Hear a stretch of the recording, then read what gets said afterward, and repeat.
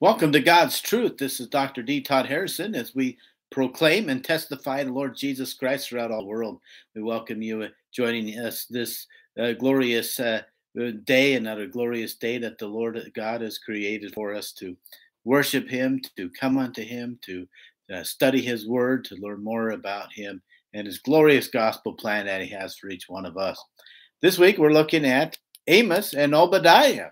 These are two of the among the so-called prophetic books, but yet nevertheless very important scriptures once again as they continue to testify of Jesus Christ. And of that same Lord and Savior Jesus Christ, I testify as one of his witnesses that he lives today. He rose from the dead. He lives. He's alive. He is our Lord, our God, our King, our Redeemer, our Savior, our all. Let's join today as we study his glorious word. Let's look today. We'll begin with Amos, and we'll look at Amos chapter 1. Now, chapter 1 is a series of, he goes on kind of a diatribe here, and they go through and they condemn Syria. Not just, remember, we're back in time. This is before Assyria came and destroyed Israel, and before the Babylonians have destroyed the kingdom of Judah in the south. And so the prophets have been testifying and prophesying that if the people don't repent, Assyria is going to come, destroy their kingdom. Babylon's going to come destroy the kingdom of Judah. Yet the people continue to refuse to obey God. They continue to reject his will and his word in his commandments. And but it's not just him. It's not just them, right? So the first chapter here of Amos, God commands him to preach against the other nations too. He's not just going to hold Israel and Judah responsible, but in chapter 1, the Lord's judgments will come upon Syria and the Philistines and Tyre and Edom and Ammon. And so he testifies against their sins, their wickedness, and prophesied of their coming destruction. And chapter 2, he now goes against Moab and Judah and Israel. So let's look at chapter 2, verse 4 through 11. Ko amar Adonai, thus saith the Lord, for 3 transgressions of Judah, and for 4 I will not turn away the punishment thereof. We'd seen in a previous lesson this year where God finally got to the point. He said, look, even if you people now repent, I've given you your opportunity. I've given you multiple chances. Even now, if you were to turn and repent to me, it is too late. It is too late. You will be destroyed, right? So there comes a point in your covenant with God that you break it enough times, it no longer matters whether you repent. It's too late.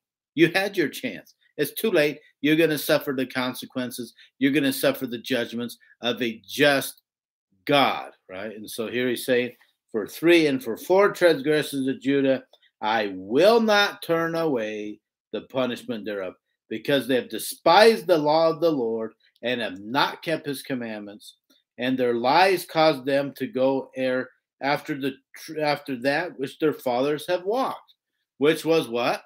Preaching false gods and preaching false worship of a God that was not a real God, a God that did not truly exist. In this case, Baal and his lovely bride Asherah. But we keep looking at the modern day parallel to today, in today's society, right? You worship this false God of the false creeds of heretical Christianity. That is not God. That is not the Jesus Christ of the Bible. You might as well be worshiping Baal or Asherah or any other name, any false god, right? And by teaching these lies, they cause the people to err. They cause them to worship a false god, a God without body, parts, or passions, a God that in order to believe in it, you have to reject the entire Bible. Including glorious passages such as Luke 24, where Jesus Christ appeared to the apostles, handle me and see, for a spirit does not have a body of flesh and bones as you see that I had. Jesus Christ, according to the Bible, rose from the dead with a body of flesh and bones. Therefore, to believe in a false creed that he has no body parts or passions is complete heretical nonsense. That is blasphemous. We know that Jesus Christ and God the Father, when they appeared to Joseph Smith after 1800 years, nearly 2,000 years being silent in the heavens, what's their message? What was their message? We do a good job as a church in telling about the event of the first vision, but we fell miserably in telling the world the details of what actually happened in that first vision, what the message was of the first vision. Jesus Christ did not appear after 2,000 years being silent in heavens and say, "Woe unto the liars, woe unto the adulterers, woe unto the fornicators, woe unto the thieves, woe unto the robbers." No, what did he do? Join none of these false religions, none of these false churches. Their pastors are corrupt. Their creeds are an abomination in my eyes. That was the most important message. And 2,000 years, in 2,000 years, Jesus Christ had been silent from the heavens. He had not spoken to man. He had not called a prophet or apostle upon the earth. After 2,000 years, what does he say? He finally appears from the heavens. He finally appears to a new prophet. And what is his message? Their creeds are an abomination in my eyes. When we failed to teach that glorious message of the first vision, we failed to honor God.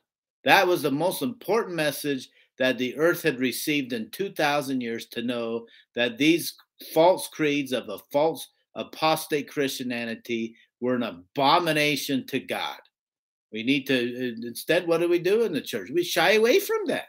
A lot of people shy away. They're scared. Oh, we might hurt somebody's feelings, by teaching them the truth and rescuing them from the error that they taught to their fathers, as Amos is talking about here, right? Don't be afraid to teach somebody the truth of God. Don't be afraid to teach people the most important message that God declared in 2,000 years to humanity. That should be first and foremost what we preach right away. In the early 1800s, when the missionaries started going out throughout the world, they had tremendous success. They were baptizing thousands of people. They were getting people to give up sacrifice their whole life to come join the saints, to travel months on a boat across the ocean. Why? Because the missionaries were not afraid to teach them the truth. The missionaries told them, these false creeds that your church is worshiping are false. They're an abomination in God's eyes. You need to repent. You need to forsake those. You need to come to the true God of the Bible. And that's what they did. But in the recent years of the church, baptism going way down because we don't tell the people the truth. We don't tell. We preach the event. Oh, well, God and Jesus appeared to Joseph Smith in his first vision. Well, that's good. But what was the message? What was it that God told Joseph Smith, right? After 2,000 years of silence, 2,000 years with no revelation from God to man. What was it that God told them? Their pastors are corrupt and their creeds are an abomination to my sight. You need to teach the people the truth. You teach the people the truth, they come unto the Lord. They come unto the Lord and they come in record numbers. We in our own ministry here online in the last 3 years, we've now seen thousands upon thousands of people come into Jesus Christ for the first time. Reach out to the missionaries of the church. Why? Because we've continued to preach the word of God. We continue to teach God's truth. We don't shy away from God's truth. We teach it with purity, with purity and with accuracy and in plain terms, so that nobody can deny it. That's why it's been so successful. That is why God continues to bless this ministry to reach millions upon millions, more than 43 million people now with the message of God's truth. And that's what we continue to do. And that's what Amos is talking about here, right? It says here, their lies caused them to err and worship false gods, after the which their fathers walked. And for 2,000 years, they worshiped this false creed. And then the next generation, their children worshiped the false creed, and their children the false creed, on and on for 2,000 years. Later, we're going to see Amos prophesied of this, that there would be a famine of hearing the word of God. Okay, so now we continue on with verse 5. But I will send a fire upon Judah, and it shall devour the palaces of Jerusalem. It indeed happened, 588 BC. Thus saith the Lord, for 3 transgressions of Israel. Remember, the kingdom of Israel is a separate country in the north, led by the great tribe of Ephraim, and these are the 10 tribes. And for 4, I will not turn away the punishment thereof. They've had their chances. It's over. Even they try to do deathbed repentance. It's over. It doesn't matter. Because they sold the righteous for silver and the poor for a pair of shoes, that pant after the dust of the earth on the head of the poor, and turn aside the way of the meek. And a man and his father will go in unto the same maid. The father and son are having sex with the same woman, to profane my holy name. And they lay themselves down upon clothes laid the pledge by every altar, and they drink the wine of the condemned in the house of their God, right? I should be their God, Jehovah. They were not worshiping me. They're worshiping their own God in the house of their God, in the temples of their God, in the creeds, which is fashioned in their own God, right? Yet destroyed I the Amorite before them, whose height was like the height of the cedars. Now remember this, we talked about this earlier, right? These Amorites and the people that were in the land of Canaan were the descendants of the giants. Remember, the giants come from the angels of God that came down from the 200 on Mount Hermon, and they had sex with the daughters of men in Genesis chapter 6. They produced these giants on the land. Goliath was one of these descendants of these giants. Og, king of Bashan, he was one of these, had a big, long bed we looked at. They say here he said, remember the Israelites, when the spies went into the land, right, to spy out the land of Canaan when they were living in the wilderness for 40 years, said, well, Moses, we can't defeat them. We're like little grasshoppers in their sight, and they're so tall. Well, here he's saying how that they were the size of cedar trees, right? So, but nevertheless, God, even though they were giants in the land, even though they were the height of a cedar tree, I cut them down for you. You were my people. I was trying to make a covenant with you, to be my people. Therefore, it doesn't matter if giants are in your life or giants or obstacles come before you. I got them with you. I will cut them down. Yet I destroyed his fruit from above and his roots from beneath. And I brought you up from the land of Egypt and led you 40 years through the wilderness to possess the land of the giants, the land of the Amorites. And I raised up of your sons to be prophets, Nevi'im, and of your young man for Nazarites. Is it not even thus, O ye children of Israel, saith the Lord? Let's look now at chapter 3. And we'll look at verse 1 through 2. Let's look with verse 1, I guess. Yeah, let's look. Chapter 3, verse 1 through 2. Hear this word that the Lord has spoken against you, O children of Israel, against the whole family which I brought up from the land of Egypt, saying, you only have I known of all the families of the earth. Therefore I will punish you for all your iniquities. That's one of the troubles becoming a covenant person of God. You become a covenant person of God, he stands ready to open up the windows of heaven and pour you out blessings that you cannot handle, right? But you turn your back against God after making covenants with him, you will be sorely punished. You will be punished more than those who never accepted God in their lives. Right? Let's move now to verse 7. Surely the Lord God will do nothing, but he reveals his secret unto his servants, the prophets, right? What a powerful verse of scripture this is. God does not take action in this world without first revealing his plans to his prophets. Then he'll act on them. Then he'll do it. He'll never destroy a people without without revealing it first to the prophets, that if the people don't repent, he'll destroy them. Now, however, the prophets need to be willing to listen to his will, right? Don't close off their minds and listen to what he wants and what he wants to speak. They basically learn to hear him, right? The prophets need to open their minds and their hearts and listen to him and not shut him off when he's trying to speak to you, and then start to go off your own opinions and your own worldly experience and worldly wisdom, right? Okay, so surely the Lord God will do nothing until he reveals his secret unto his servants, the prophets. 13 through 14. Hear ye and testify in the house of Jacob, saith the Lord God, the God of hosts, that in the day that I shall visit the transgressions of Israel upon him, I will also visit the altars of Bethel, and the horns of the altars shall be cut off and fall to the ground. Now remember, Bethel was the place, it means house of God. Now remember, it was the place where Jacob was sleeping overnight, and he had the vision of God. They had this sort of portal thing open up, right?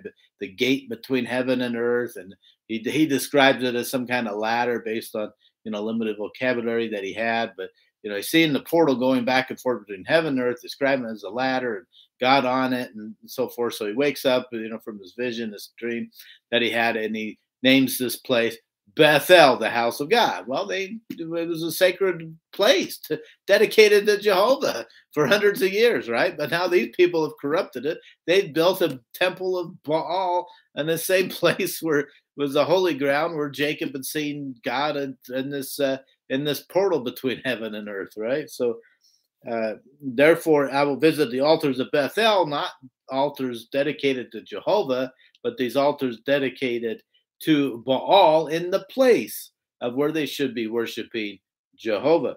And they shall be cut off and fall to the ground. And I will smite the winter house with the summer house, and the house of ivory shall perish, and the gray houses shall have an end, saith the Lord.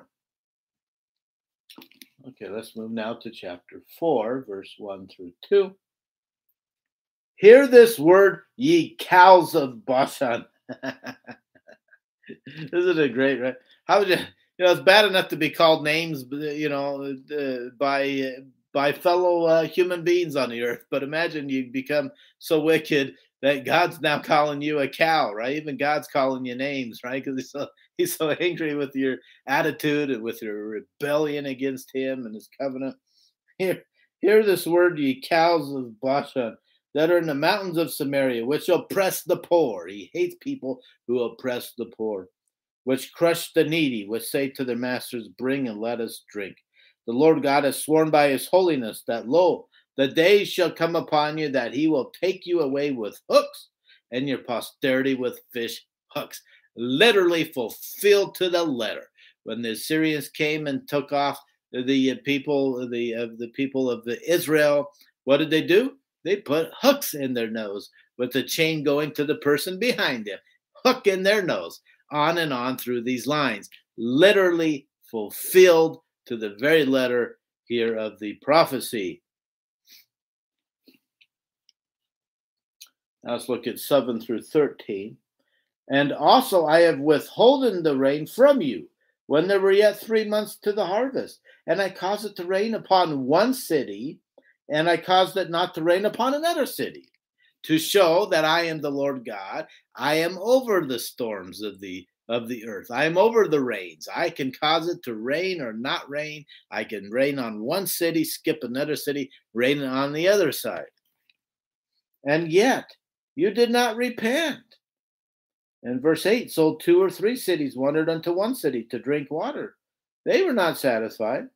Yet have they not returned unto me, saith the Lord. I've smitten you with blasting and mildew. When your gardens and your vineyards and your fig trees and your olive trees increased, the palmer worm devoured them, yet have that ye not returned unto me, saith the Lord. I've sent among you the pestilence after the manner of Egypt. Your young men have I slain with the sword, and have taken away your horses, and I made the stink of your camps to come up unto your nostrils. And yet you did not return unto me, even in that situation. I've overthrown some of you as God overthrew Sodom and Gomorrah, and ye were as a firebrand plucked up out of the burning. Yet ye have not returned unto me, saith the Lord. Therefore thus will I do unto thee, O Israel, and because I will do this unto thee, prepare to meet thy God, O Israel. Wow. Powerful, right? I don't know if I know any more powerful verse of scripture than that, right? He's going to destroy you as the way he destroyed Sodom and Gomorrah. Therefore, prepare to meet your God. People don't think about that enough, right? They think they can continue to rebel against God, live however they want, do whatever they want, choose to keep this commandment or refuse the other commandment, just do whatever they want. They don't know that one day they are going to die. They are going to prepare to meet your God, oh mankind. You will one day face God face to face and be held accountable for the way you kept his covenants or led people astray, led people into sin. You will be held accountable. Prepare to meet your God. I don't know anything more powerful than that verse of scripture right there. He says here in verse 13, for lo, he that formeth the mountains and created the wind and declareth unto man what is his thought, that maketh the morning darkness and treadeth upon the high place of the earth, the Lord, the God of hosts, is his name. That's the one you need to prepare to meet. That's the one you're going to be held accountable to when you die. Okay, now we move to chapter 5 and look at verse 4. For thus saith the Lord unto the house of Israel, seek me and ye shall live. Yet I hold hope for you. I hold my arm still out for you, my love, my mercy, my forgiveness. Just come unto me, right? But you won't do it. You won't do it. Just like he said, you won't do it. No matter what I do, I can curse you with all kinds of things. I can bring all kinds of famines and plagues upon you, and yet you will continue to refuse to come unto me. He says, now we'll move to verse 11 through 15. For as much, therefore, as your treading is upon the poor, he really hates that, and ye take from him burdens of wheat, ye have built houses of hewn stone, but ye shall not dwell in them. Ye have planted pleasant vineyards, but you shall not drink wine of them. Oh boy, the wicked will not get away with what they're doing. They may get rich off of it. They may even have a nice life all the way till their death. They may live a rich life based on all the things they did to the poor and all these things. There comes a day of reckoning. That is it. You die, it's over. You're not going to inherit your mansions. You're not going to inherit your palaces. You're not inheriting all these things forever and ever and ever in the eternities to come, right? Like he says here, he's going to take it, from them. They may have built nice palaces. They will not dwell in them for eternity. Even if they manage to make it 80, 90 years here on the earth, that's it, right? That's it. That's the end of it. For I know your manifold transgressions and your mighty sins. They afflict the just, they take a bribe, and they turn aside the poor in the gate from their right. Therefore the prudent shall keep silence in that time, for it is an evil time. Seek good and not evil, that ye may live. And so the Lord, the God of hosts, shall be with you, as ye have spoken. You want God with you? You got to choose the good and refuse the evil. Hate the evil. He wants you to hate it, not just not do it, and they just don't do evil. He wants you to actually hate evil and love the good and establish judgment in the gate. And may be that the Lord God of hosts will be gracious unto the remnant of Judah, mainly through Ephraim and Manasseh, which many members of the church, the predominant tribes currently that the members of the church come from are Ephraim and Manasseh, the tribe of Joseph.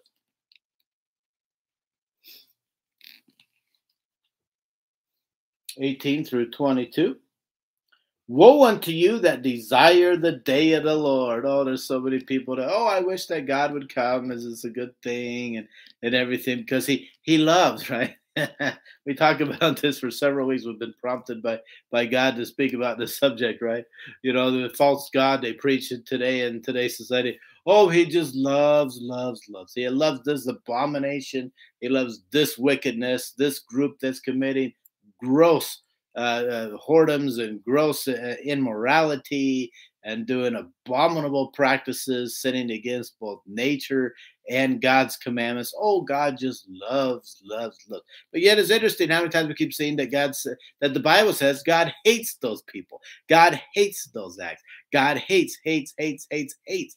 So everything that society's going to, oh, God loves, loves, loves. So here he's going to bash those people again here, right? He says, woe to those who desire the day of the Lord. Think, oh, it's going to be wonderful when Jesus comes back. To what end is it for you?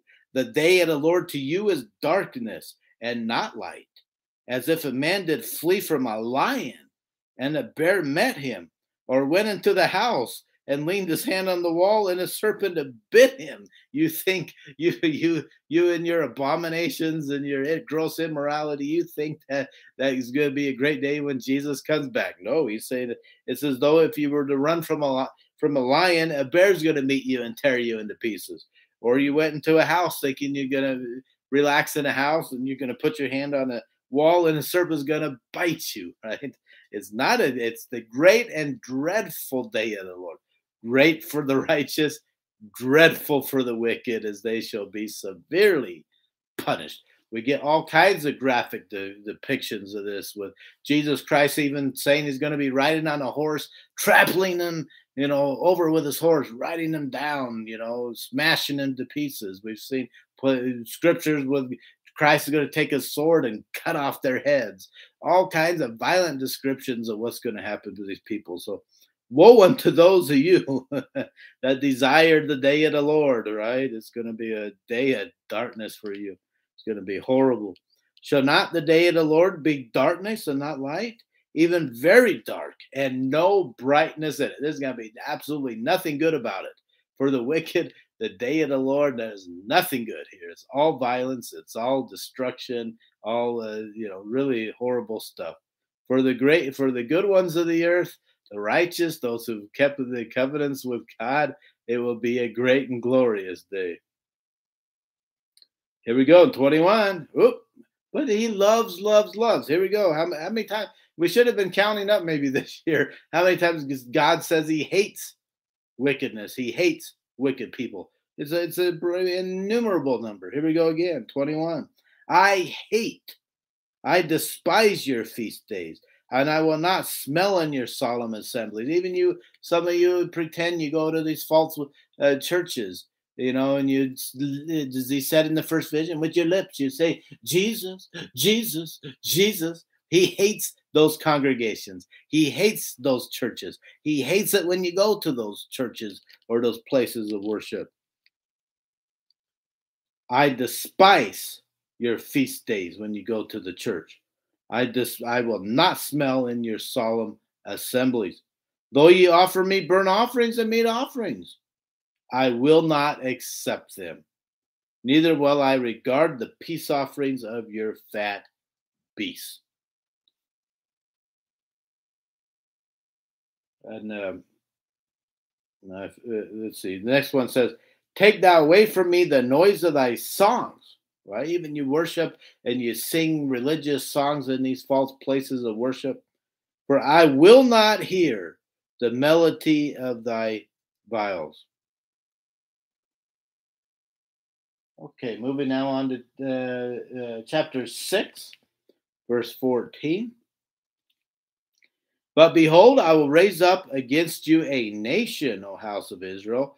This will be the kingdom of Assyria, saith the Lord, the God of hosts. And they shall afflict you from the entering in of Hamath unto the river in the wilderness, showing how much destruction Assyria will destroy the kingdom of Israel. Chapter 7, verse 12 through 17. Also Amaziah, here we go, this is a good one. Also Amaziah said unto Amos, O seer, go away. You keep prophesying that the Syria is going to come destroy us. We don't like it. We don't like the words of the prophets because they testify against our sins, our wickedness. They tell us we have to repent, that we have to acknowledge that God is God and the creator of this earth, that he is our judge. Oh, seer, go, flee away into the land of Judah. Right? We're in the northern kingdom of Israel. Just go off to the kingdom of Judah. Go preach with the Jews instead of us Ephraimites. and there eat bread and prophesy there. But prophesy not again anymore at Bethel, because it's in the kingdom of Israel. For it is the king's chapel, and it is the king's court. Then answered Amos, watch this, powerful, not politically correct. He's not going to be politically correct here. He doesn't care what the king thinks. He's going to teach the truth of God. It's up to the king then whether he's going to go away offended or whether he's going to accept Jesus Christ into his heart and into his life and change his life around. Then answered Amos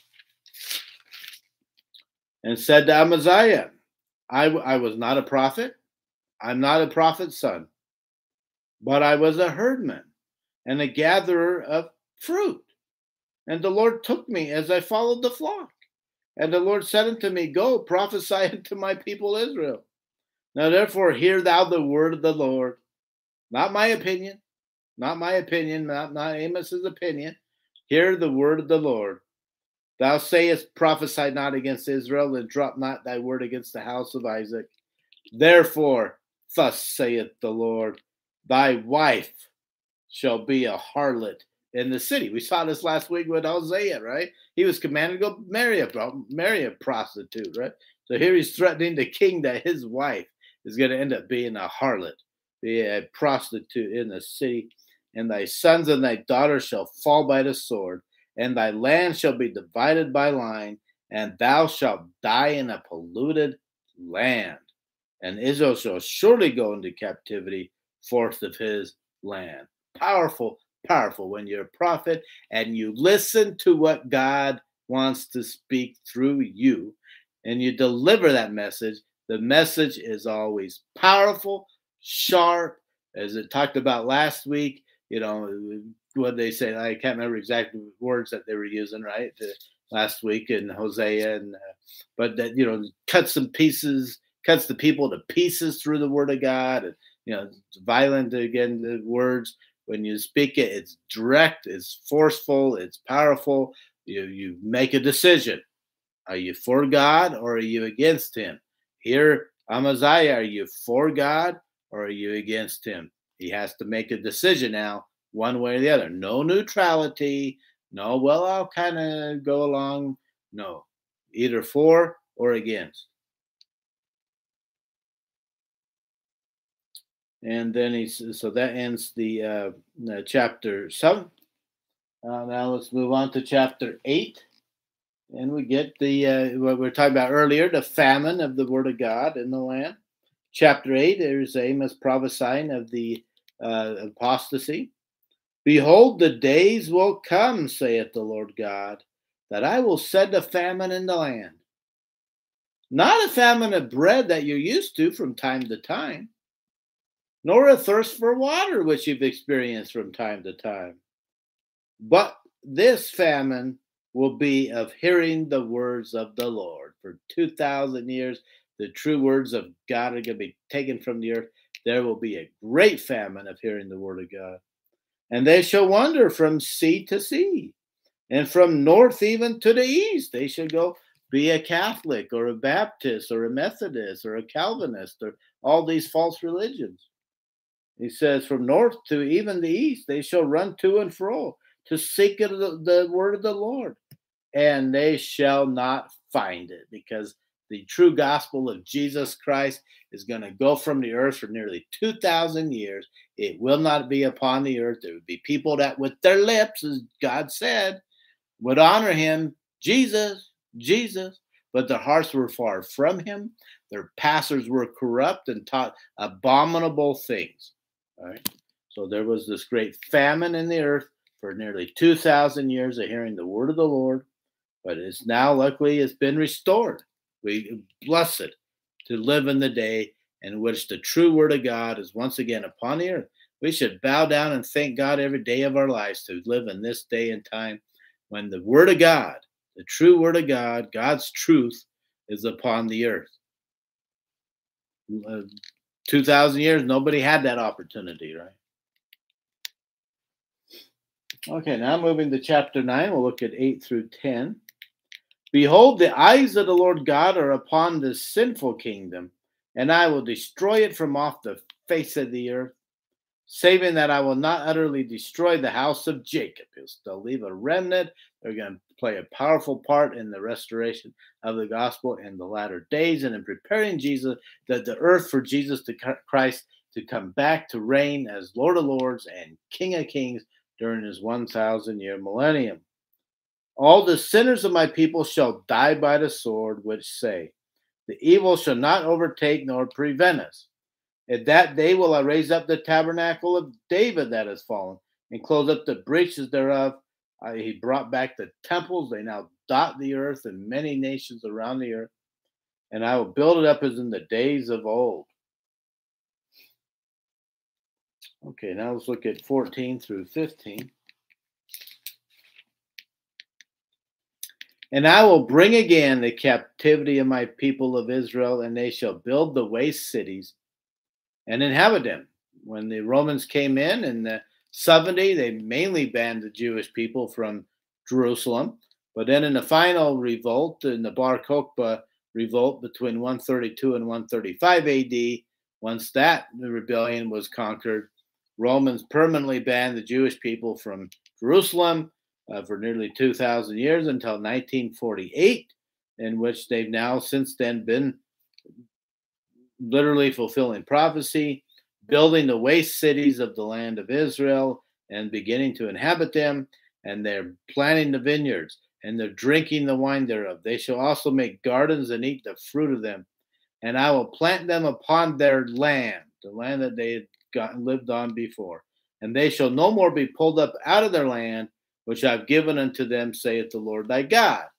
So there'll be no more Assyrians that are going to come lead away the Jewish nation. There'll be no more Babylonians that will come and take the Jewish nation off to Babylon or any other country, right? No other country is going to come and take the Jewish people elsewhere. Now that he's given them the state of Israel in 1948, and they've been planting their vineyards and drinking their wine and building their cities up, they shall not do that anymore.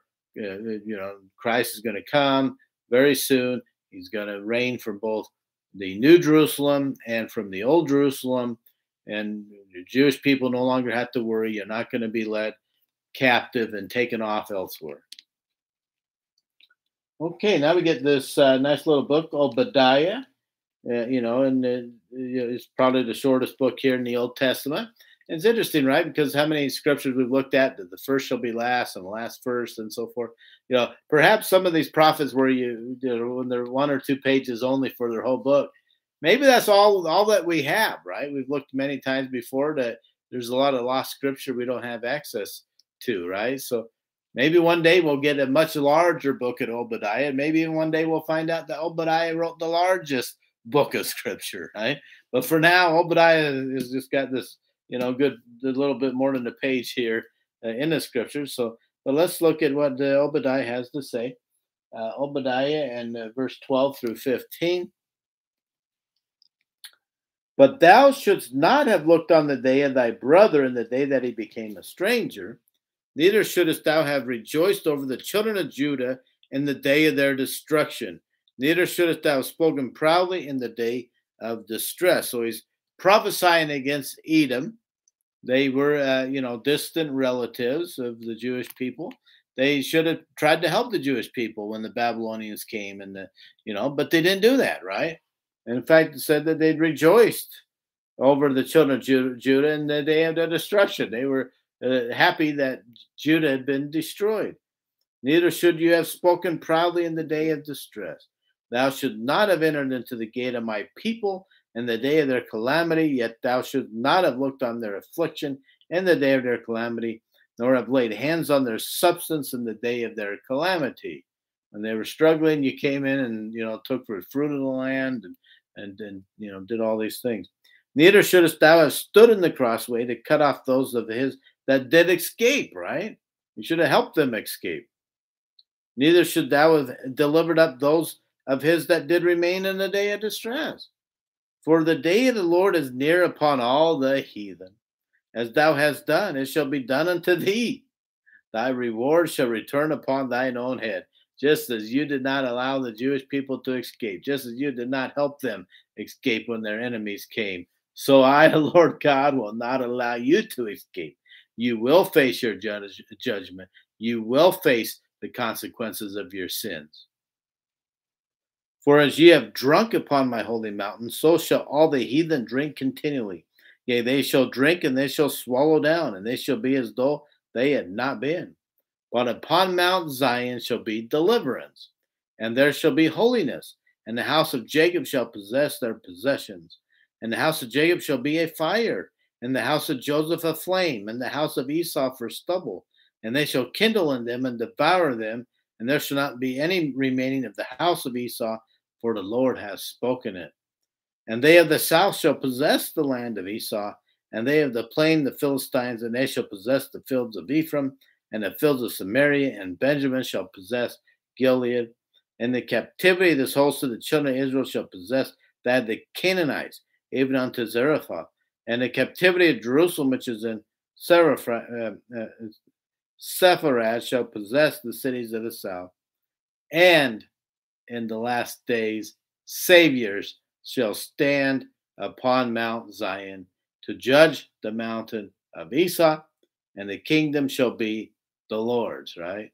So here we get this great prophecy of temple work in the last days, of those who are willing to sacrifice their time and their efforts to go forward to the temple, to be baptized by proxy on behalf of those who did not have the opportunity to receive a true baptism that was by his authorized servants upon the earth. They are basically saviors to the people they do the temple work for. They shall stand as saviors on Mount Zion when Jesus Christ comes back. And not only that, but they shall judge the Mount of Esau, right? They're going to be somehow involved in the judgment of mankind as they've sacrificed their lives and time to perform the temple work for those who did not have the opportunity to participate in the ordinances of the gospel. So we get this great reference here to Latter-day temple work in Obadiah. So there's still some good things here in this short page of scripture. We see that in the New Testament with the book of Jude, which we'll get to next year in the New Testament. Here you got Jude, one of the brothers of Jesus Christ, and while his is only a page or so, also there's so much great doctrine in there about the apostasy, the restoration, about the quoting even the book of Enoch, and and what happens in the latter days, and there's a lot of great stuff there in one page. So just because sometimes you come across a book of scripture that's you think is a short book of scripture, it may be loaded with a lot of great things. So what a great lesson once again this has been today. And we talked many times here about making decisions for God. Are you for him or are you against him? Do you want to be blessed or do you want to be cursed, right? And so this opportunity is there, right? And God always gives this opportunity, always welcomes you to come unto him, to accept Jesus Christ as your Lord God Savior, to exercise your faith in him, to repent of your sins, to be cleansed, to have your sins blotted out from the records of heaven, to get baptized by those who hold the priesthood and authority of God, so that God will honor and accept it in heaven, that it will actually count and do something for you and get you set on the right path leading back to our Heavenly Father's presence. For those you have not yet received baptism by the authorized servants of God, we'll put in the description of this video a link. You just need to click on that link, contact the great missionaries of the church, let them know you're ready and willing to take upon yourselves the name of Jesus Christ, and they will help you get baptized. You'll pour out his spirit upon you. You'll receive the gift of the Holy Ghost and instruction and guidance from the Holy Ghost the rest of your life in walking back on the narrow path of God that leads back to his presence. I can't think of any greater blessings you can have in this life than that. And I testify that how true these things are. They're true, they're glorious, they are God's truth. And in closing, we ask God to bless you at everything you need at this time, to be joyful, happy, and successful, and to feel God's love with you, to know that you are a child of the Most High God, that he loves you and delights to honor those who honor him and do their best to keep his covenants. Of him we testify to the world this day, In the name of Jesus Christ, amen.